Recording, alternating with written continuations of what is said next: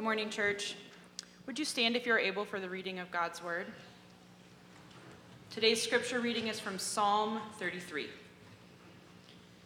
Rejoice in the Lord, you righteous ones.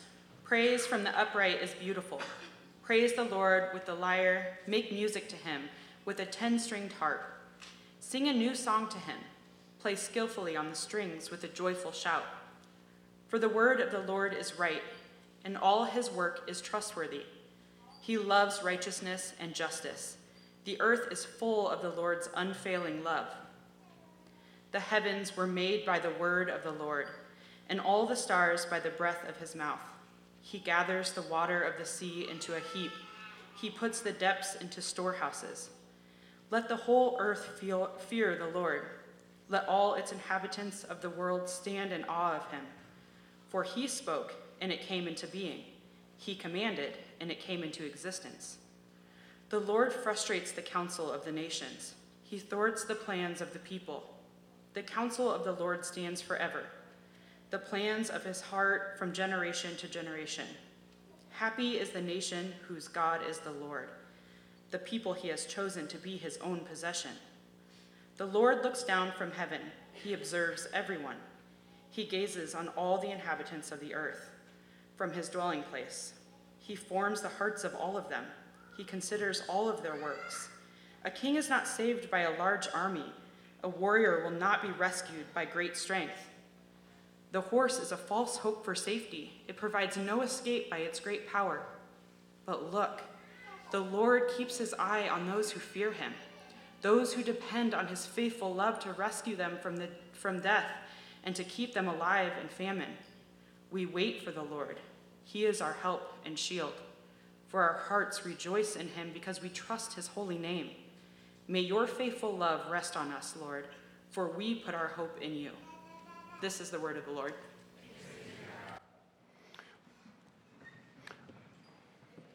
Well, good morning, everyone. Welcome to our Sunday morning gathering at First City Church. My name is Paul, and I have the pleasure of preaching one more time before we welcome back our lead pastor next week.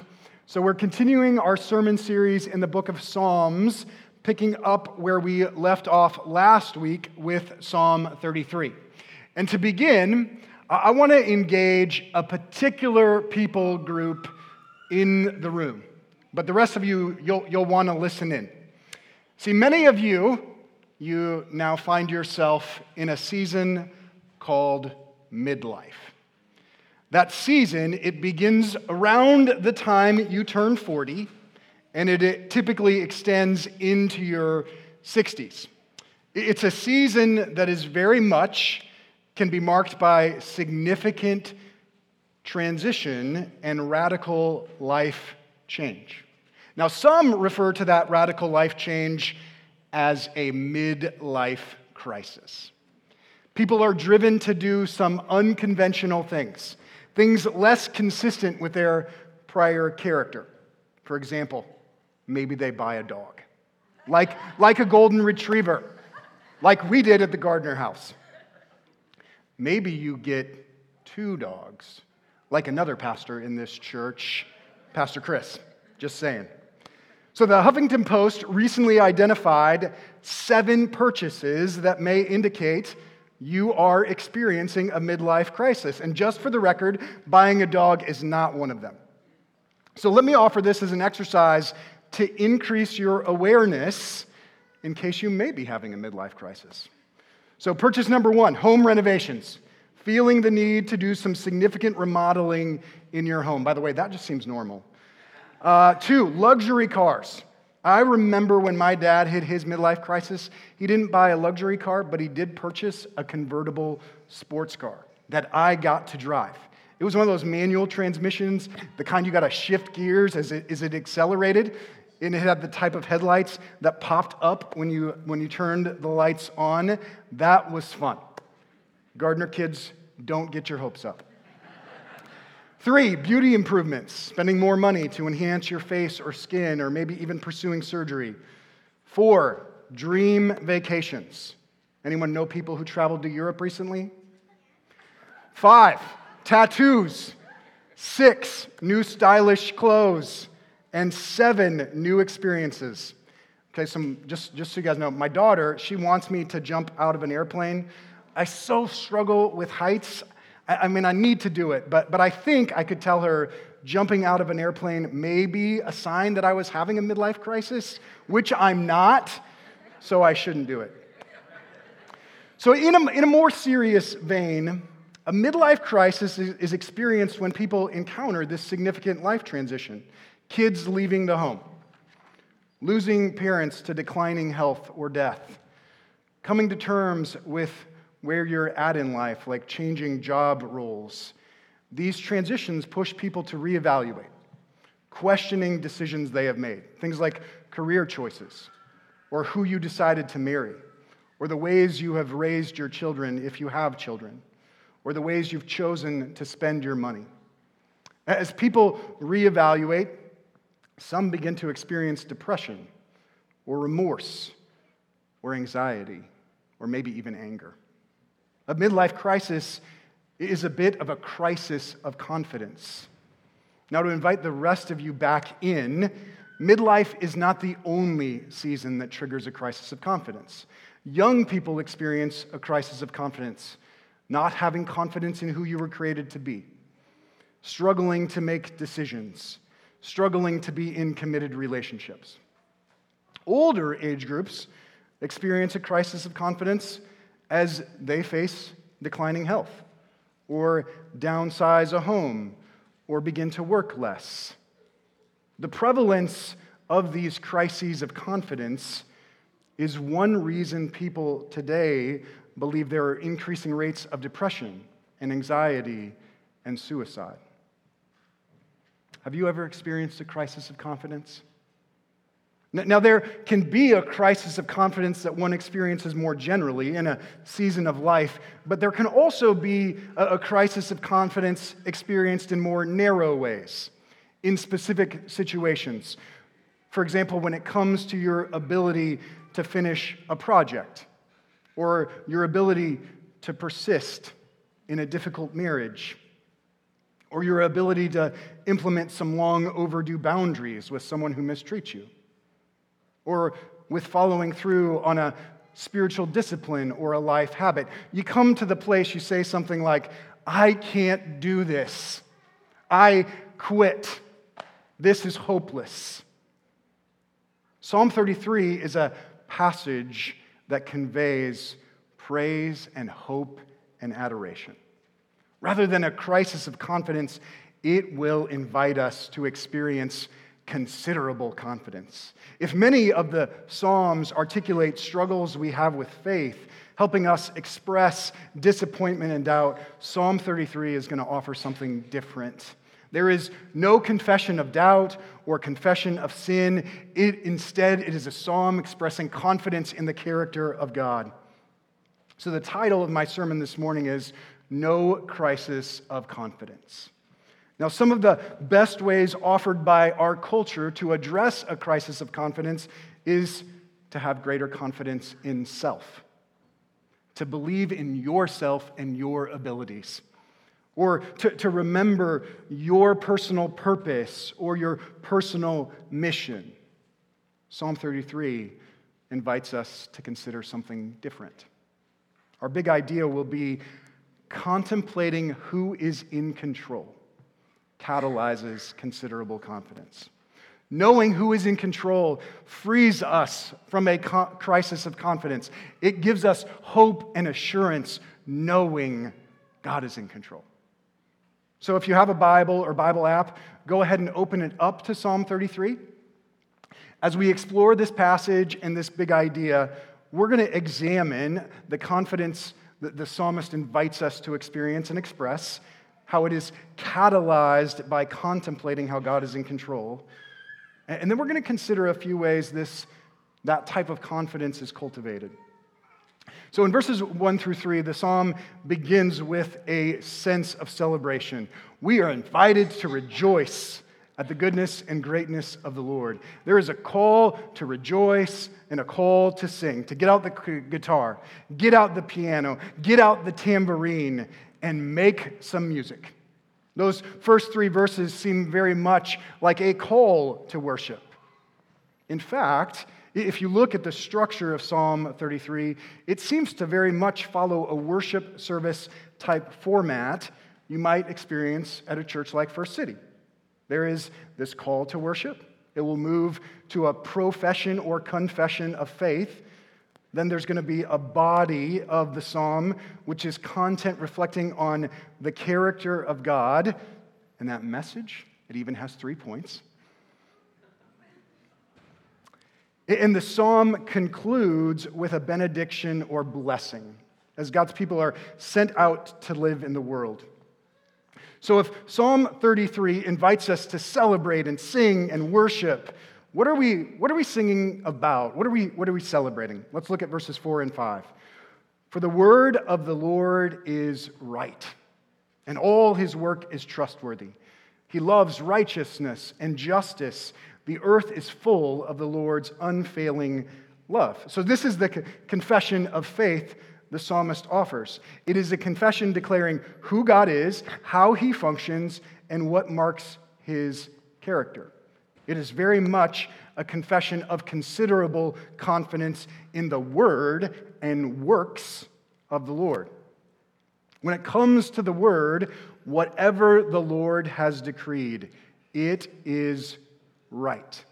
Other ways that word right may be translated from Hebrew is upright or straight or level or correct. The psalmist is inviting us to confess confidence in God's word. It is not something that produces faulty results or unpredictable patterns. God's people can rely on God's word because it is right. In addition to his word being right, his works are trustworthy. They are faithful, they are firm, they are steady. Whereas our circumstances may shift, or the people we may be around expose us to evil, the Lord is different. The Lord is different. We can have confidence in his character. Further, God loves what is good and what is just. He loves righteousness and justice. This love that cares for what is good and what is just, the whole earth is filled with it. The psalmist is confessing considerable confidence in the character of the Lord. The psalmist then moves on to contemplate 3 spheres of life and how God relates to those three spheres. This is the 3-point sermon I mentioned earlier. So here's the first in verses 6 and 7. The heavens were made by the word of the Lord, and all the stars by the breath of his mouth. He gathers the water of the sea into a heap. He puts the depths into storehouses. So sphere 1 is describing how God relates to creation. Now, on the one hand, the psalmist is reflecting on the power of the word of the Lord. How God said, "Let there be light," and there was light. How the word of God created the land and the sea and all that is in it. Those familiar with the first chapter of the Bible, Genesis 1, where we read the description of how God created the heavens and the earth by the power of his word, you see echoes of that chapter in what the psalmist is contemplating. But the psalmist is expressing something more than that. Specifically, how God controls the chaos, or how he brings order out of disorder. That's part of his nature. That's who he is. See, that language, water of the sea, and the depths, those are traditionally associated with chaos or disorder. As the psalmist contemplates God's character in creation, he affirms God controls the chaos. God brings order to disorder. Psalm 104 says it this way: "You covered it," he's referring to the earth, "you covered it with the deep as if it were a garment. The water stood above the mountains. At your rebuke, the water fled. At the sound of your thunder, they hurried away. Mountains rose and valleys sank to the place you established for them. You set a boundary they cannot cross. They will never cover the earth again." In our fallen form of God's creation, we do see chaos, and that chaos is oftentimes caused by water, hurricanes, thunderstorms, floods. All of these produce damage and destruction. There is a way we continue to encounter chaos produced by the depths. Yet, when we look at the shape of creation, the containment of the oceans and the seas, the mountains and the valleys, how they cause the water to recede, it points to a God who ultimately controls the chaos. Contemplating who is in control catalyzes considerable confidence. So the first sphere we're considering is God's control over creation. The second sphere is encountered in verses 10 and 11. The Lord frustrates the counsel of the nations. He thwarts the plans of the people. The counsel of the Lord stands forever, the plans of his heart from generation to generation. So sphere 2 is how God relates to the nations, specifically how God controls the chaos of the nations and sometimes even creates the chaos experienced by the nations. That theme of how God controls or creates the chaos experienced by the nations, it is frequently encountered in the Old Testament. For example, in chapter 19 of the book of Isaiah, the prophet declares, "Look, the Lord rides on a swift cloud and is coming to Egypt. Egypt's worthless idols will tremble before him, and Egypt will lose heart. I will provoke Egyptians against Egyptians. Each will fight against his brother and each against his friend, city against city, kingdom against kingdom. Egypt's spirit will be disturbed within it, and I will frustrate its plans. Then they will inquire of worthless idols, ghosts, mediums, and spiritists." You see, this chaos encountered by Egypt, it is not evidence that things are out of control, but rather that God is in control. As a nation chooses to reject the Lord and his ways, as that nation experiences chaos and disorder, it should not come as a surprise. It should be expected. In contrast, as the people of God sit under the counsel of the Lord, something different should be experienced. As we reflect on the course of history, as we see how nation states wax and wane, how the people of God have endured, the church of God, it has endured, the counsel of the nations is frustrated, but the counsel of the Lord endures forever, and the plans of his heart from generation to generation. Contemplating who is in control catalyzes considerable confidence. Now let's look at the third sphere the psalmist contemplates in verses 13 through 15. The Lord looks down from heaven. He observes everyone. He gazes on all the inhabitants of the earth from his dwelling place. He forms the hearts of them all. He considers all their works. So sphere 3 is how God relates to all the peoples of the earth. But here, what is being expressed is less how God controls by what he causes or creates, but more in how God cares and how God considers the actions of the people. He is not absent. He is not distant. There is nothing beyond his gaze. So the war taking place today in Ukraine, it is not beyond his gaze. The suffering and persecution that people are being subjected to in nations like China or continents like Africa, the Lord considers all their works.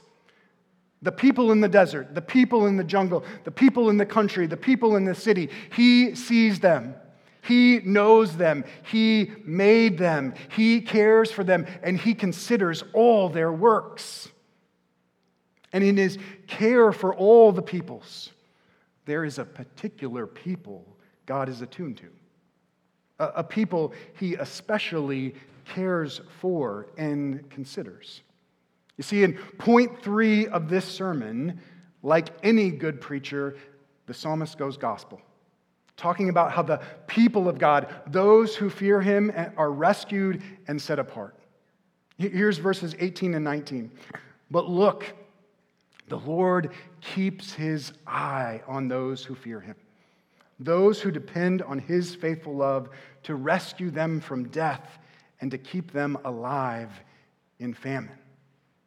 This special care of a people, it affirms the rescue and redemption of God's people. For God's people at that time, they remember what God has done, rescuing them from slavery, keeping them safe from enemies, keeping them alive from famine. And it would lead them to trust in God's future acts of redemption. They had great confidence the Lord keeps his eye on those who fear him. But you and I, living at this point in redemptive history, we have more. Because the characteristics of God outlined in this chapter, they very much point to the characteristics of Christ. In Christ, we have a God-man who exerted control over creation. He calmed the chaos of the waves. He healed physical diseases. He silenced the sound of storms. In Christ, the Word of God was made flesh, and the wisdom of Christ transcends the wisdom of the nations. He has ascended to rule. And in Christ, we have a Savior who sacrificed himself for all types of people. Those who put their trust in him will be rescued from death and kept from the ultimate famine, separation from him. For us, contemplating the word of Christ and the work of Christ, it catalyzes considerable confidence.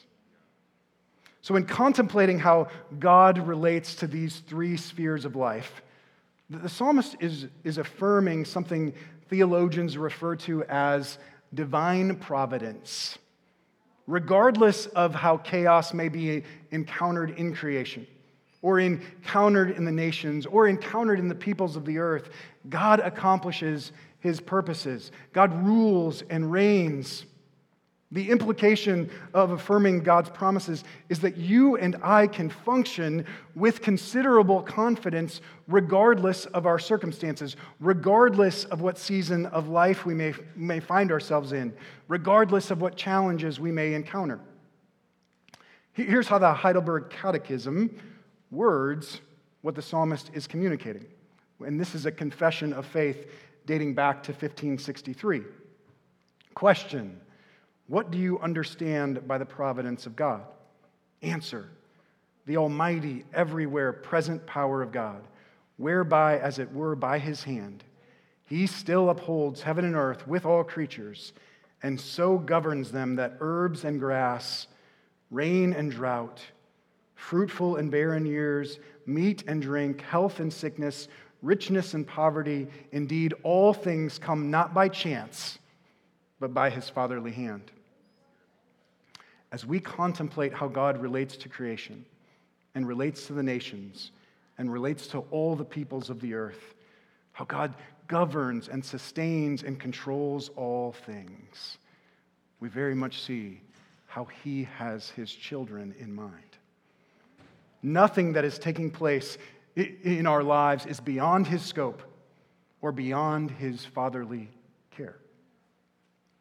So contemplating who is in control catalyzes considerable confidence.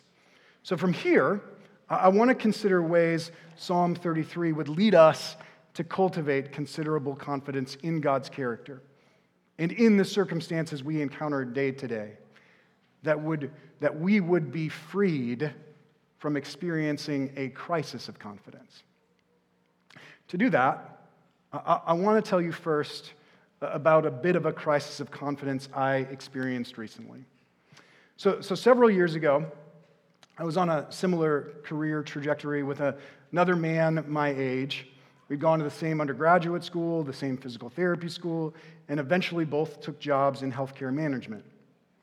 At a particular point It seemed God was calling me out of healthcare management to work in ministry. Rather than coach therapy workers, I would coach leaders in the church. Rather than care for physical bodies, I would care for people's spiritual souls. He continued in healthcare management, worked hard, and has been rewarded accordingly.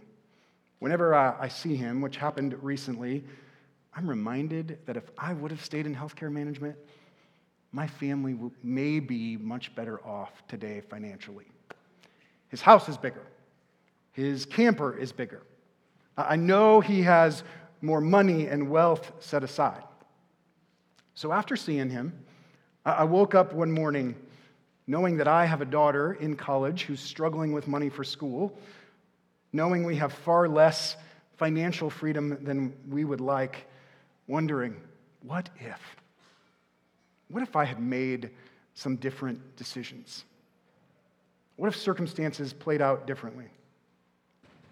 If I'm honest, reflecting on those types of things, it makes me feel like a failure sometimes. I want to withdraw. This is how a crisis of confidence can manifest itself. What do the words of Psalm 33 invite people like me to cultivate? So first, there is a disposition referenced at least twice in this passage and referenced more indirectly a third time. Verse 8, let the whole earth fear the Lord. Let all the inhabitants of the world stand in awe of him. Verse 18, again, but look, the Lord keeps his eye on those who fear him, those who depend on his faithful love. Verse 12 references this disposition of fearing or worshiping the Lord a little bit differently, a little more indirectly. Happy is the nation whose God is the Lord. Very much implies surrender and submission.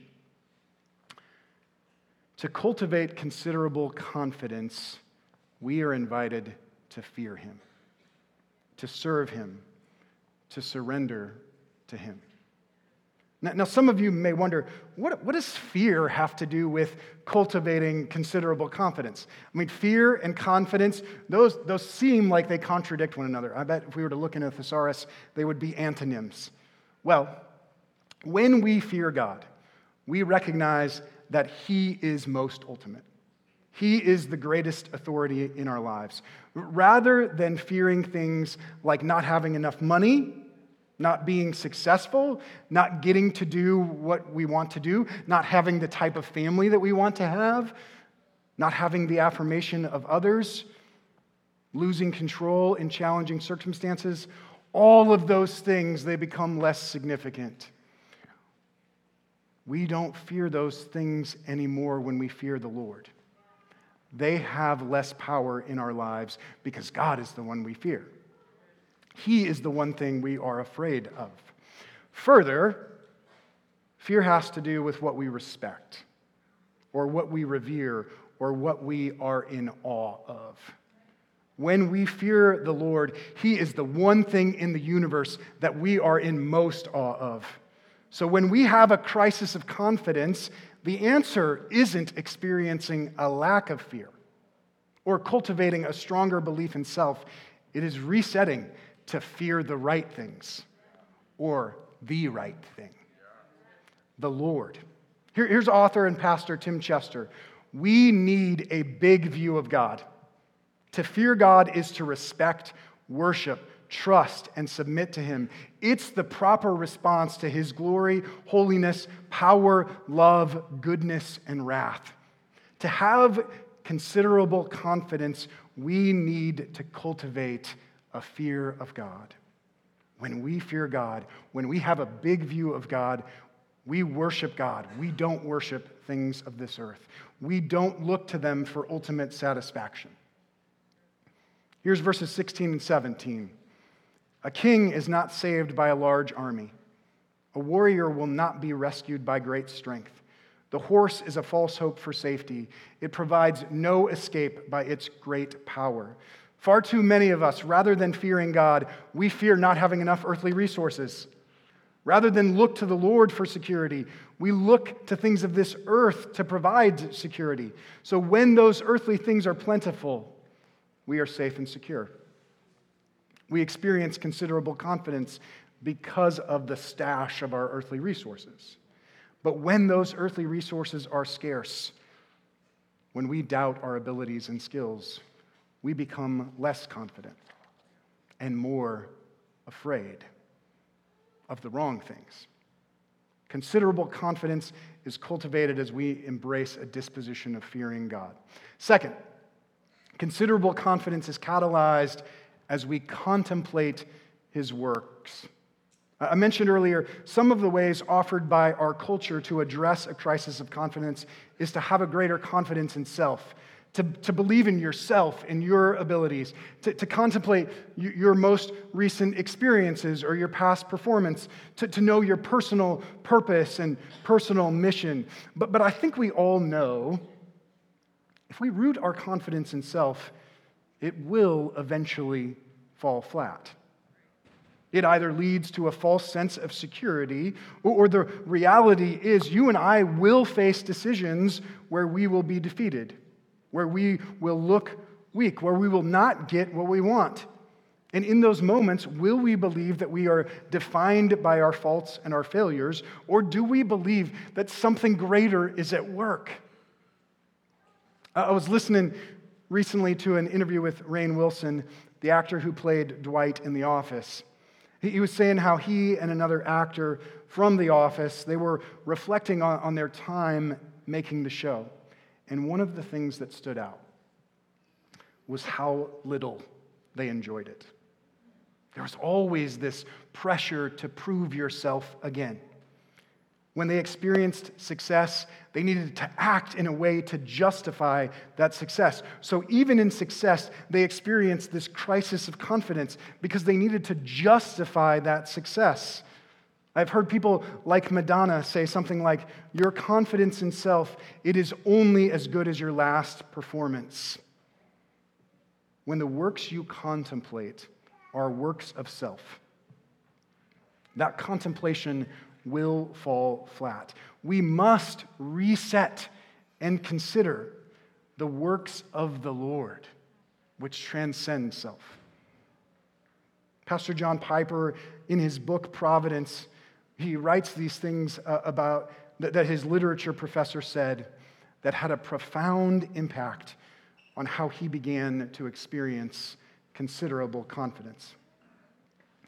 "I shall open my eyes and ears. Once every day, I shall simply stare at a tree, a flower, a cloud, or a person." We could also include, we can consider the state of the nations. "I shall not then be concerned at all to ask what they are, but simply be glad that they are. I shall bet my life on the assumption that this world is not idiotic, neither run by an absentee landlord, but that today, this very day, some stroke is being added to the cosmic canvas that in due course I shall understand with joy as a stroke made by the architect who calls himself Alpha and Omega." When we experience a crisis of confidence, like I described earlier, it is critical to contemplate who is in control. It's not me, and it's not no one. God is in control. Contemplating how God is in control catalyzes considerable confidence. But you have to open your eyes and your ears. You have to stop scrolling. You have to stop responding to text notification after text notification. You have to stop responding to Instagram notification after Instagram notification, or Be Real notification after Be Real notification. Take your social media pick. You have to intend to contemplate his works. As you read God's word, as you experience his works, consider his righteousness and his trustworthiness, how it's demonstrated in creation, how it's demonstrated over the nations and over all peoples. So this considerable confidence in God's control, it is cultivated as we fear the Lord, as we contemplate his works. And third, to cultivate considerable confidence, we wait for him. Here's how the psalm concludes in verses 20 through 22. We wait for the Lord. He is our help and shield. For our hearts rejoice in him because we trust in his holy name. May your faithful love rest on us, Lord, for we put our hope in you. Okay, second quiz. This one by show of hands. I want your participation. How many of you associate the word waiting with feelings of impatience? Maybe feelings of annoyance or frustration or even feelings of bitterness or resentment. Okay, it's not just me, thankfully. Okay, biblical waiting is not indicative of those types of feelings. Instead, it is eagerly anticipating and looking forward to more of God's redemptive acts. It is living in light of things like God doing a greater work in maturing us in the faith, or our future resurrection of the body, or living in light of Christ's return. This disposition of waiting for more acts of redemption, it is not waiting for our circumstances to change, but it is waiting for him. It is having confidence that God will act in the future. It is what you need to persist when things get hard, when you have a crisis of confidence. Things you commit to in the Christian life, committing to a church, committing to habits as a mother or a father, committing to a particular level of generosity, committing to a spiritual habit or a practice, you will encounter challenges with those commitments. You will get bored with them. You will experience failure in them. You may experience a crisis of confidence. When that happens, what will give you the strength to move forward, to persevere? How you feel about a situation? How you feel about your ability to succeed, or the amount of success you've had in the past? Or will you have confidence in something much greater than self? God's redemptive work in your life and in the lives of his people in the future. Perhaps a confession of faith many adopt when longing for a particular outcome, a particular change, is control what you can control. You guys have probably heard that. Put faith in what you can control and surrender the rest. Well, so there's some truth to this profession. It encourages agency and responsibility rather than passivity, and it rejects not being responsible for your actions. But perhaps a Christian confession of confidence would be, hey, we act because we know who is in control. We can be confident doing what we can do, not because of our abilities or because we know the outcome, but because we know he is in control. And I want you to see something here. Having considerable confidence, being rooted in hope. It does not mean we are content with how things are. In fact, waiting means we are longing for something different. We are not aloof to the fallenness and brokenness of this world.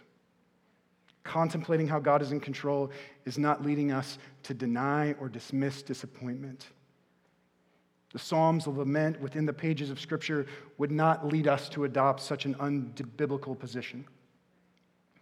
But the discontent we experience, it doesn't drive us to be depressed or to experience a crisis of confidence. Contemplating how God is in control, it leads us to affirm in disappointment, we can have considerable confidence.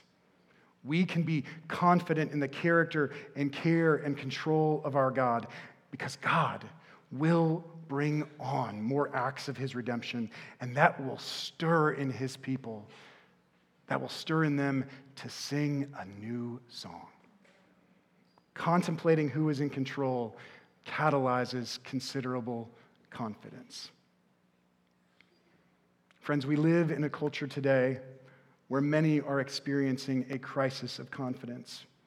The trend for suicide rates, the trends for depression and anxiety, those are rising for many age groups and many people groups. Some call the times we are living in an age of despair. As Christians, we have the opportunity, we are invited in to a different kind of disposition. Psalm 33 invites us to embrace that disposition, confidence in God's character, in what he has done for us. May we be a people contemplating who is in control, and may that catalyze considerable confidence in how we live. Let's pray. Father, we thank you that we can trust in your care, in your control and your character, how you relate to creation, how you relate to the nations, and how you relate to all peoples. Father, may we be a people who rightly fear you.